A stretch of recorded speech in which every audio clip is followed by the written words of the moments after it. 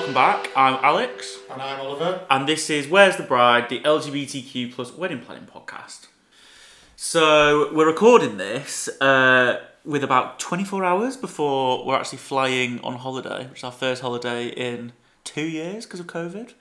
And to celebrate, we're going to Cuba. So we're currently sat drinking. What are we drinking, Oliver? Well, we've got Cuba Libras today, Yeah, so I know. it's basically a posh rum and coke. Yeah. We call it a Cuba Libre. We're getting in the mood. So that was what was accompanying us this whole podcast.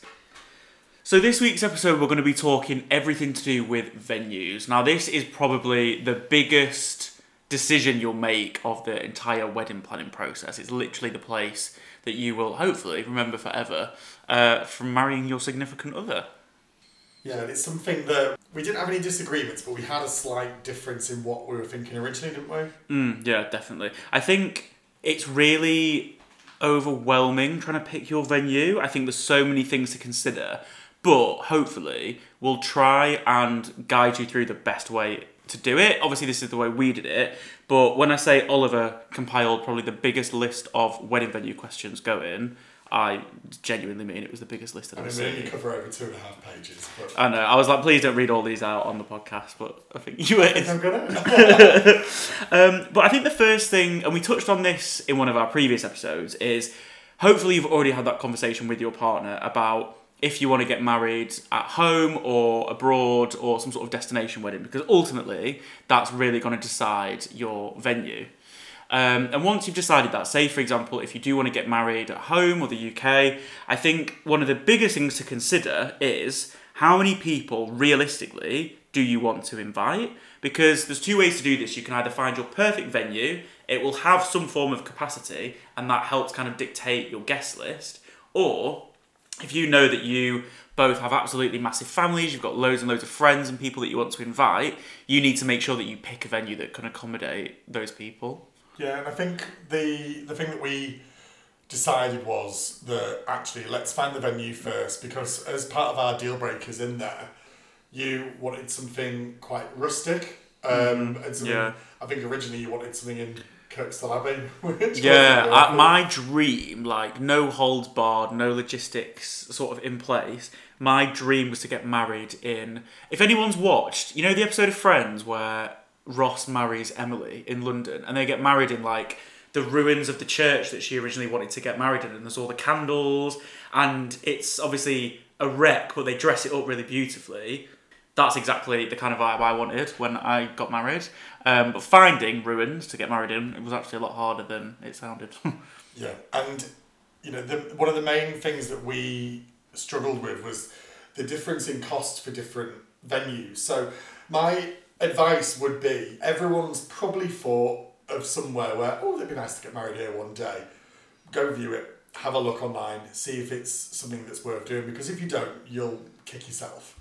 Mm-hmm. Another question that we thought about quite a lot was, and we did a lot of searching on Instagram, was we looked at the venue, we looked at weddings that had been there, and obviously we spoke in the last episode about our vibe, and did it fit in with our vibe? Have other people done it?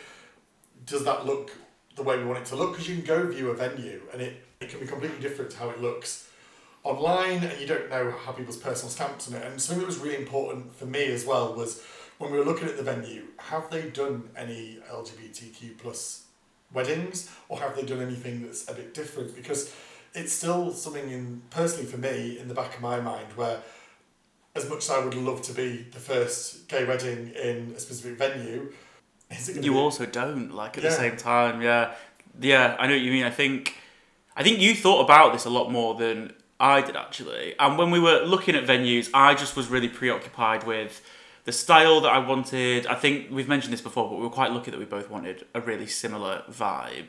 So we knew that it was going to be something quite rustic. We both live in Yorkshire. We knew we wanted it in or around Yorkshire, and that it wasn't going to be too far away. There was a couple of different places that we looked at, and then very quickly the budget conversation had to come up, because there's all sorts of things to consider about, you know, are you just paying for a room? Are you paying for the whole venue? There's so many additional costs that come into getting your venue. But I remember when we looked at a few of them and we asked to see some examples of LGBTQ plus weddings, and unfortunately, and I don't think it was necessary that it was sort of anything on purpose, not a lot of venues had examples, which I thought was really, really surprising. There was a lot that did, and we went with somewhere that did. But you'd be surprised, especially when you're looking online, at how much it very much still is a white bride in a wedding dress and a white straight groom, and there's very little diversity in the sort of promotional materials they're using. Yeah, completely agree. And I think that when you look at people's wedding websites, etc., there was a couple that we saw where they actually did have something which could be construed as two grooms, or is it two groomsmen? And I think that's probably their way of giving it the nod. But I want to see inclusivity. I want to know that the two grooms in the picture actually got married there. I want to know that it's not two models, because where's the representation in that? What if there was one lady in a dress? Is it a lesbian wedding, or is it just two friends and someone that attended the wedding? I think that was one of the things that when we were looking, and I know it could sound a bit petty, but I just want to see the representation there and know that where we go, we're going to be accepted. Yeah, for sure. So super quickly, even though I'd kind of had my heart set on like my perfect wedding venue, I think when you actually start to go and look at them and consider sometimes the restrictions, the different venue styles, I think the ideal that you've had in your head actually changes pretty quickly. Like I'd said to you, there was a specific venue in like North Yorkshire that I'd said for years that I wanted to be my wedding venue, and I had my heart set on it. We went and stayed near there like over Christmas, and I thought that was when we were going to get engaged. I just had my heart set on it because I thought it was beautiful. We went to view it not long after we got engaged, and pretty quickly I realised that because we both agreed that we wanted like a DIY wedding, we wanted to have quite a lot of flexibility to make our own choices with stuff. It wasn't just really going to fit to the vibe of the day. Like you had to use specific caterers, for example. There was quite a high corkage fee.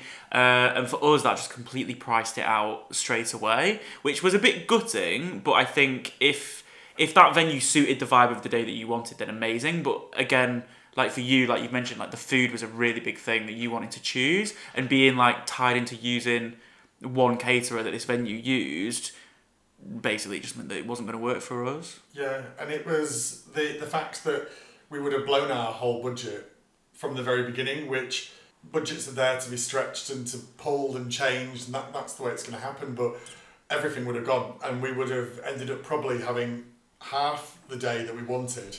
Then, you know, we were looking at things like the corkage that was there, which would have added an awful lot more money on.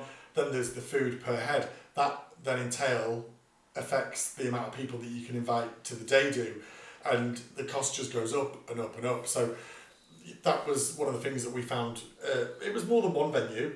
Yeah, there was a couple that we found that, and I think if we've got some advice, and my piece of advice is, as much as you love it, if your budget's not there, don't stretch yourself, because there'll be somewhere else that you can probably get exactly what you want, and just have to make a couple of amendments, and take it from there. Yeah, and also, I mean, not everyone is like us, I guess, but I think if your heart is really, really set on somewhere, go and really weigh up the pros and cons. If it's your perfect venue and it fits and ticks the rest of the boxes, then amazing, like, that would be so good. But for us, there was so many of the things, like we mentioned, that like Oliver was really keen on sorting the food and making sure we could have like different types of food, and that just wasn't going to happen at the venue originally that we wanted. There was also to consider, which I think is a major one, is your wedding date. So often the venue can completely dictate the date of your wedding. If you have found your perfect venue, you kind of roughly know you want to get married in a year or 2 years or however long it is, the availability for that venue can dictate when you want to get married. But then you kind of have to think about, do you have a preference on if you have a summer wedding or a winter wedding or something like that? I remember we went to look at a venue, it was near York actually, that was stunning, and to be honest I would have absolutely loved to have got married there, but they only had availability on a weekend, and I really wanted to get married on a Saturday to make sure like as many people as possible could come. The only availability they had for the next 2 years was in November and December, and me and you, I don't know why, but we both agreed that we wanted like an autumn wedding. Autumnal. Yeah, I think it was originally when we were discussing when we were getting going and we talk about your vibe, that was the first thing that we both agreed on, and it became one of our, we keep saying non-negotiables from there. With the venues, one thing that we found really useful, we actually did create a bit of a sheet. It was a bit geeky, but it was something where we could then write down all the details on the venue, the cost, the size, the dates they've got, a kind of availability for you to actually get married. Then it's kind of thinking about that, right, let's sit down once we've viewed them all and go through it, because there may be one of the venues that you go and view and you think, yeah, and then you go back and you're like, do you know what, yeah, which is exactly what we did. Yeah, yeah, definitely. We're definitely one of them couples that see something first and go for it, which is a good thing, but I think when it came to wedding venues, I was really conscious of just jumping at the first venue we saw. But I think making sure that you go and view, and also viewing different styles. So even though we were really set on, we wanted some kind of like farmhouse, barn type vibe, or like rusticy ruins, I don't even know how to describe it. But we went and looked at, like, there was a venue near us that was absolutely beautiful. It was more of like a stately home. Stunning, but I think pretty quickly we just thought it wasn't very us. I can't even put my finger on why, but it was a bit stuffy.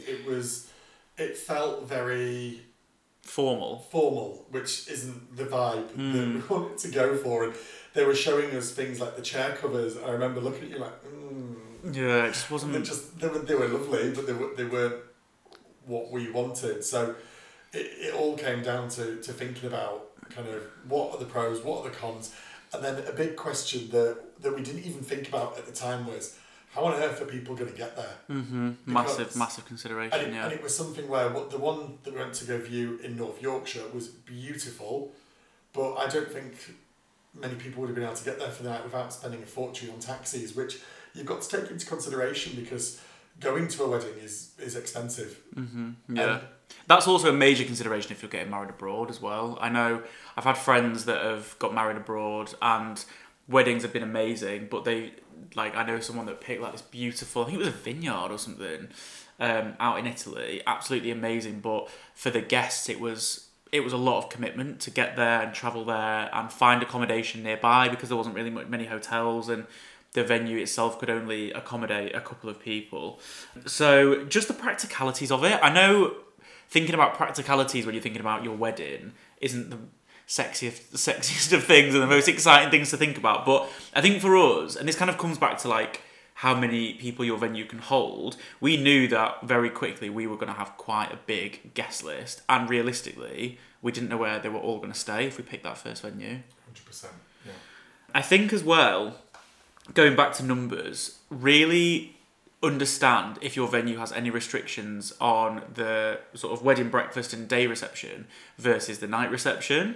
The eventual venue that we decided on, it's like a old converted farmhouse, isn't it, in Leeds. It's stunning. We can do it up how we want. We're really lucky that we've got it for 3 days to make sure that we can have time to set it up and take it all down the day after.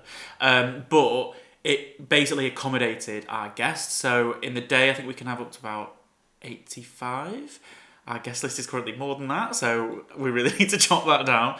But then at night, we can have it up to, I think, about 160, 170, which for us was really important because we're going to come on to this in about 2 episodes' time, but I think guest lists is the most stressful part of wedding planning so far. I thought it was the most fun. I really enjoyed it. It is in ways, but I think this again, like, this is a massive deal breaker, I think, when you're picking your venue. We fell in love with this venue, we booked the venue, and then we did our guest list afterwards. Well, we sort of had a rough idea, but we really finalised it afterwards. The issue that we now have is we are limited with 160 people max, and it sounds like a lot of people, but honestly, both of us have massive families. We've got a lot of friends, and you get to that number quicker than you'd think. Yeah, and then it becomes people's partners, people's kids, and that was another consideration of, are we even going to have kids at the wedding? That's still something that we've got a couple of kids coming, but I think Alex mentioned there was my long list of questions, and I think asking questions is one of the most important things that you can do at any venue. I went a bit OTT. I did quite a bit of Googling, and I think that the questions I asked were just to comfort my own mind, because the last thing I wanted on our wedding day was to get there and then go, no. I think any good, respectful venue as well will be more than happy to answer a million questions. And luckily our venue was, because you literally did have a million questions. Honestly, we were there for half an hour. I mean, I'm going to go through a few of them now. Alex will probably edit a lot of this out. But just the questions that I think are really important that you need to ask is things like arrival time. When can you arrive at the venue? If you've only got it for one day, what time can I arrive? Do you need to set things up? Do you have people who can get there before you to set them up? Extremely important. What time do you need to leave? Like, massive one. We didn't think about it at all, and we were like, oh yeah, it just ends when it ends. And there was one venue that were like, you need to be gone by midnight. Yeah, gone by midnight. There was a noise curfew. The DJ had to be gone by 11. And I didn't want that. I was like, if the party carries on, the party carries on. So luckily we found a venue that it's quite remote, really. There's no noise curfews or anything like that, so it was a bit more flexible. Yeah, it was. Another one was how many parking spaces? Really sad question. But what if people want to drive there and there's nowhere for them to park? It was, do we get any staff to help us on the day? That, to me, I can't figure out how we're going to do everything still. So we do have our parties who are going to help us on there, but do we have someone who works for the venue who is going to help us as well? Obviously, They know the venue, they know everything. Where do you get married? Yeah, that's a massive one as well, because what I found, and this kind of again goes back to like, when in the year do you want to get married? We knew we wanted an autumn wedding, and our venue, like, you can get married there. It's licensed for ceremonies as well as the reception, but they have this sort of beautiful outside space. And as soon as I saw it, I'd never really thought about getting married outside, to be honest, but as soon as I saw it, it was just very obvious that was like the big grand, it's like in a sort of clearing in the woods. And I was like, I want to get married outside, but is that allowed? Like, I actually had to research whether we could have a registrar or a celebrant come and do it outside. We'll come on to that in a later episode, but that was a massive consideration actually that we had to think about. Yeah, and the good thing is they showed us all these different areas. There was like a little secret garden. There was the inside area where we're probably going to have our wedding breakfast, and then we're going to have our disco afterwards. There was a courtyard. They were so good at showing us everywhere. She even stood us up and dragged us out. And like, you could do it here. This is how you could do it. Here's some pictures. It was one of the best questions that we asked. Another one that we asked: how many tables and seats are there? And honestly, it was something that, do they have enough for the amount of people? Obviously, they say, you can have 95 people, but how many tables is that going to be? What do the tables look like? And how comfortably would 95 people fit in the room? Like, 100%. That's what I was thinking. Wi-Fi. It's not the modern age about Wi-Fi. We had to ask that. It's something that we even tested when we were at the venue itself. We were asking things like, is there a microphone provided, or do we have to sort that ourselves? Is there an AUX port for a laptop? Weird question, but what if you get there on the day and they don't have it? Yeah, and you need background music. It's those tiny things that you don't consider, that actually, if they didn't have good Wi-Fi and they didn't have an aux port, are we going to have no music for the entirety of our thing? Or is the DJ going to be able to actually do his job? Like, those tiny, tiny things. I was kind of rinsing you a little bit for taking this wad of questions, but I'm so glad we asked so many. More, don't worry. One of the questions that we asked, because we'd spoken to a couple of caterers, but we hadn't really got anything confirmed, was, do they provide crockery, cutlery, glassware? It was a question that I remember you being like, why are you asking that? And it's like, well, what if they don't have it? And I'm not going to lie, they showed us what they had and it was gross. So it was a really good question to ask, because then we could tell the caterers, actually, can you provide it for us? Is there an ice machine? One of the most important questions. You've been fixated on this ice machine. I'm obsessed with the ice. There needs to be ice. And is there any? Luckily, the bar that we've hired are bringing an ice machine with them. Do we wash the stuff up the next day ourselves, or is there a cleaning crew that comes in? Do we have to sort those kind of things? There's kitchen equipment on site. What are we allowed to use? What are we not allowed to use? Obviously, do the chefs who are coming, do they have to bring their own knives? Most probably want to. But Weird question. We asked it. It also depends on, a big consideration is are you using caterers that are part of the venue? If you're getting married in a hotel, or maybe like a stately home that does weddings all the time, they will have potentially caterers that work from the venue. So that might not necessarily be a consideration, but I think For us, our venue was very much the bare bones. Like, it doesn't have a bar, it didn't have any like in-house caterers. It's kind of an old converted farmhouse. Did have like an industrial kitchen, so it really was like we're having to put everything in there from scratch. So we really had to consider every little minute detail. Or Alex mentioned the bar. Where does the bar go? Where's everyone else had the bar on the venue itself? Another one which we asked, but we kind of already knew with our venue, is can anyone stay at the venue? So if you're staying in a hotel, for example, how many rooms does the hotel have? Can you kind of hire that out exclusively for wedding guests, or are there going to be other people in the hotel at the same time? Is there any other accommodation? Like, I think you can actually camp at our venue if you wanted to. You can bring a tent. But it's stuff like that, because then if you can... get your wedding parties in at potentially no extra cost, or there's an additional cost to stay in, like the most venues still call it a bridal suite, but is there room for both of you as a couple to stay the night in the venue, or do you have to go to a hotel nearby, for example? Yeah. Anything to do because we've got a venue for 3 nights, is there anything to do on the Friday night? Do we just chill out? Do we set it up? Is there going to be anyone working on site on the Friday? If so, can they recommend anything for as well? Because there's going to be quite a few people there. We were like, what do we do with all these people? Yeah, and then some of like the really tiny questions that we sort of fired through, but we're glad that we did. Have they got tablecloths? If they don't, can we rent them? Or do we have to get them from our caterer? Do we have to get them ourselves? Can you burn candles? That was a question I never thought of, but we wanted loads of candles everywhere. Our venue said that we can, but they need to be covered in like glass jars. Not something I would have considered. COVID. Yeah, massive consideration. What if COVID happened, or what if something else happened like COVID? What would happen? The amount of people I saw that lost venues, lost some money. A lot of people, they were really lucky they got to rearrange, but there were people who lost money, people who cancelled because of COVID, and some of them got the money back, some of them didn't. What is the policy for when that happens? Are umbrellas provided? You'll have to head off at this one. I mean, we're getting married at the end of September outside, so in a way, I'm really glad that you asked this. Do you know what they had? 50 of them in there. Yeah. in the little room with all the storage in. Signage. Is the signage to tell people how to get there? We use the sat-nav. Obviously, there's going to be taxis, people might be driving. Some of my family don't even know what the word sat-nav means. Yeah. Massive one as well, and I thought this was the best question. Can you get an Uber? Can you get an Uber from the venue? Obviously, if you are in the middle of nowhere or you don't live somewhere where Uber is available, ask what the taxi services are. We're lucky, we live in Leeds, Uber is readily available, and our venue's not too far outside of Leeds, and Uber will pick up, which is really easy for guests that will probably be staying in hotels in Leeds City Centre or sort of surrounding areas.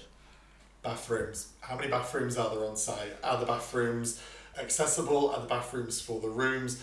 It's something that we didn't think about until we got there, and we noticed that there was an outdoor toilet, really, and I think we were like, oh my god, is that the only one? But it was really important. A massive one to consider, I think I mentioned this before as well, is corkage. So, for anyone that doesn't know, a lot of venues, if you want to bring any of your own alcohol, so whether that's table wine, champagne for the toasts, some spirits to do a shot from, whatever it is, a lot of venues, if they have their own bar, will charge you corkage. And I think when we were looking at venues, it varied massively, didn't it? Like, there was one venue we looked at where they would charge £50 for every bottle opened. So we were thinking of giving sort of half a bottle of wine, probably more to be honest, half bottle of wine, say, to each guest. You're talking up to 50 bottles of wine. We were talking thousands and thousands of pounds in corkage just before we'd even got anything else into this venue. Luckily, the venue we're in now, because it doesn't have its own bar, we are allowed to bring our own alcohol, and the bar we've rented are happy to serve that for us. But corkage is a big consideration, I think, when you're looking for venues. It's one of them things that often can be a bit of a hidden cost, and people don't really consider straight away. They'll settle on a venue and then it kind of comes to bite them further down the process. But I would definitely think, if you are wanting to provide any alcohol yourself, even the smallest amount, check if your venue charges a corkage fee, because some of them can be absolutely extortionate. And also ask your bar company as well. I'm glad that we asked them because they're fine with it, but I feel like it's a courtesy to them because they may go there thinking, oh, we're going to make some good money tonight. And if you're providing some alcohol through the day... Yeah, you don't want them to miss out on... Are they happy with that as well? There were certain things that, for me, because we wanted it to be a DIY wedding, that I was asking. There were things like, can we hang things from the ceiling? There was things like, do you have fairy lights that we can use? What equipment have people left in the past that we can use? Luckily, the woman was fantastic at our venue and said that we could use anything we want out of their storage cupboard. Another question that I asked, which they did laugh, was what's the max wattage that you can have on the venue as well? Because we're wanting a DJ, we're wanting karaoke, we're wanting speakers, we're wanting this, that and the other. The last thing we want, because it's an old farm venue, is the electricity to go out. And we're just sat there in the dark with obviously candles, but we're not allowed candles unless they're covered up. So, that was just a big one for me because it's an old building. Another thing as well is really try and get to know who your point of contact's going to be at your venue. So at our wedding venue, they don't have, I guess, what you consider like a wedding planner or like a wedding coordinator. The venue itself isn't just used for weddings, it's used throughout the week for something different. So they do weddings obviously, but it's not the primary function of that venue. However, if you were going to a stately home or a hotel or something like that where all they do is weddings inside and out, you'll often find that they have some form of wedding coordinator or wedding planner that is kind of on hand to maybe help you run the day, make sure everything's okay, help you set things up, and they might have a team to do it. I think that's really important because even though we've said before we didn't necessarily think we needed a wedding planner or we wanted to do a lot of it ourselves, I think having someone that can really help you with the organisation of it and be your point of contact is really, really useful. And sort of leading on from that, how many times can you go and see your venue before your big day? So we booked ours sort of 18 months in advance. We've already been back a couple of times to show our parents and show friends and stuff like that. Yeah, sure. Yeah, and then start to actually consider the logistics. We've hired a bar to go in. Is it going to fit? We've hired a food truck. Where's it going to be? We kind of need to envisage where are we going to walk and create an aisle because it's not like a clear-cut thing for our ceremony. So ask loads of questions and don't feel embarrassed about saying, you're spending probably the most expensive party you're ever going to throw. So don't feel bad for wanting that FaceTime with someone from the venue at the venue multiple times before your big day. Yeah, and then there's loads more little questions, but we're not going to bore you with them. But the last big question that we asked was deposit. When do we pay it? When do you want payment? And how do you want payment? Because we've got to the point now where a lot of the vendors that we're using are like, oh yeah, pay us a month before. Oh yeah, pay us 2 months before. A month before or 2 months before, we're going to be eating bread and butter because, well, maybe not butter because Lurpak's expensive, but it's going to be an expensive couple of months. And it's, can we pay more in advance? Yes or no? I remember one of the venues said no. They said that you have to pay on a specific payment plan on these dates because that's the way it works for them, which I'm like, fair. That's the way it works for you, but you need to take into account of everything else that you're going to be paying out. So we asked ours, can we pay a deposit today? Will that secure the date? And has anyone else gone in there asking for the same date? Because that might get you to move a bit quicker, or it might get you to think, do you know what, if I lose it, I lose it. And that tells you. Yeah, exactly. And also, it again, going back to those non-negotiables that I think we're probably going to bang on until we eventually finish this podcast, how bothered are you about a specific date? So we had sort of said we wanted an autumn wedding. I think originally we said October. We found this venue. They didn't really have availability for a Saturday in October. But they had it for Saturday the 30th of September. I'm really weird and I just thought getting married on the last day of the month was nice. It was just aesthetically pleasing. I don't know why.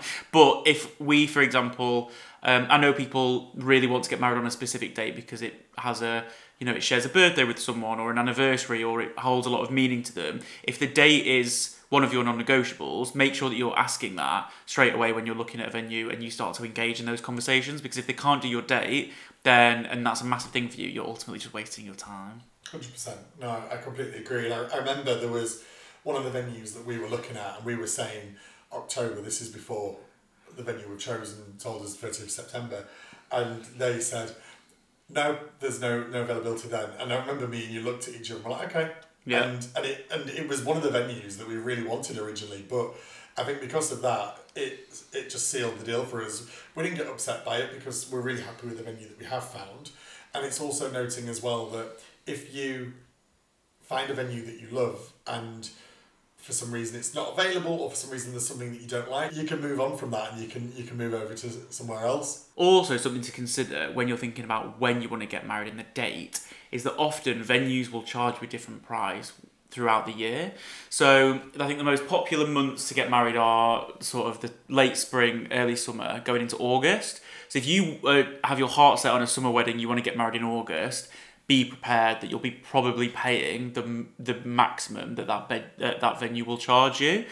Like I said, we kind of knew we didn't really want a summer wedding. Summer's really busy in our family with birthdays and stuff like that. I didn't want to add something else into the mix. So when we looked at autumn, for the same venue that we have now, actually getting married in September and October made it slightly cheaper. If we would have got married in November or December or January, it would have actually made it even cheaper still.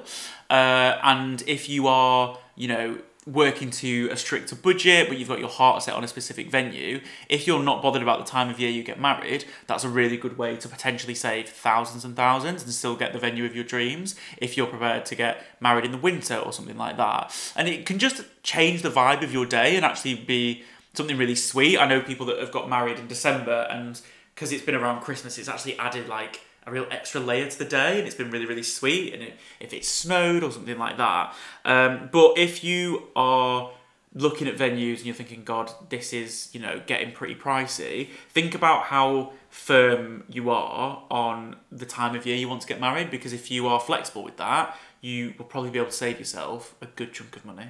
Once you've found the venue that you want, it is about thinking, right, let's go all the way back to the beginning, back to the planning that we originally made. What vibe do we want? Does the vibe still go? Do we have to change the vibe? Do we have to change anything about our expectations of the day? Or does it inspire you in a very different way? I think it inspired us getting married outside in the forest area, and we're like, oh my God, we're going to put a little bit more greens into it. We're going to make it a bit more earthy and stuff like that. And that was one of the things that actually really helped. And it is all about kind of like going back on yourself throughout the whole process, and going, we've spoken about making sure that they've had LGBTQ plus weddings there before. Obviously, when we went to go view ours, and she did correct herself, she called it the bridal suite, and was a bit embarrassed that she'd called it the bridal suite. So it's thinking to yourself, like, what can I do to make my day less gendered? What can I do to make my day less heteronormative? So we're going to create little signs for the door, and they don't have a sign saying bridal suite, but I'm just going to call it groom suite for the evening, and it's going to, or VIP suite, whatever you want to call it. And it's thinking, they may not have had LGBTQ plus weddings there before. There may be things in there that you're like, oh, this is a bit awkward, or you might go to a hotel and there might be 2 robes, one male, one female probably. It's thinking about all those things ahead of time, and then you can make it your own. You can really screw up the system a bit and really make it your own. Yeah, I think it's not necessarily your job as a couple when you're planning your wedding to educate the venues. I think it depends how comfortable you feel. If you really want to get married somewhere where there's been some incredible non-traditional, non-heterosexual weddings before, make that a real consideration when you're looking. Even though that was super important to us, like the vibe and the setting also had a big role to play. So we made sure that we were really comfortable with the venue that we went, the people that were working there, they were lovely, but also if us getting married there helps them make future ceremonies more inclusive, and it helps the venue, learn how they can better cater for LGBTQ couples, then I see that as a positive thing. There was no one in our search for a venue that I thought was discriminatory or anything like that. Everyone was super welcoming, super lovely, really open to questions, and really receptive to the way in which we wanted to deconstruct parts of the day. Like you said, there isn't a bride and a groom. We're not both going to be getting ready at the venue together and stuff like that. So they were really open to how they could adapt for us. And I'd love to think, I do know that they'd had LGBTQ weddings before, but if you're going to a venue potentially that hasn't, it's not necessarily that they haven't been welcoming. It might just be that they're a smaller venue, or there's a load of other variables that are at play. So if you can do anything to help educate them and you feel comfortable doing so, then don't feel afraid to do it. I think ultimately it's going to drive the wedding industry to be more inclusive in a way that it's getting there. I just don't think it's getting there fast enough. So we're sorry for the brain dump on you all there, because choosing a venue is really the most important start to planning the wedding. For us it was anyway. And you need to ask the questions, you need to ask so many questions, you need to be 100% happy, because it is the most expensive part of the wedding. It doesn't have to be, because sometimes you can make it work other ways, but 90% of the time it is going to be expensive, and you need to be 100% to cross the line with it. So yeah, so if you've got any more questions for us, or if there's any questions that you think we've missed, anything that you want to ask at yours, anything that you did ask at yours that we've not even covered, that we may not have even thought about yet, that on the day we'll be like, oh God, here we go.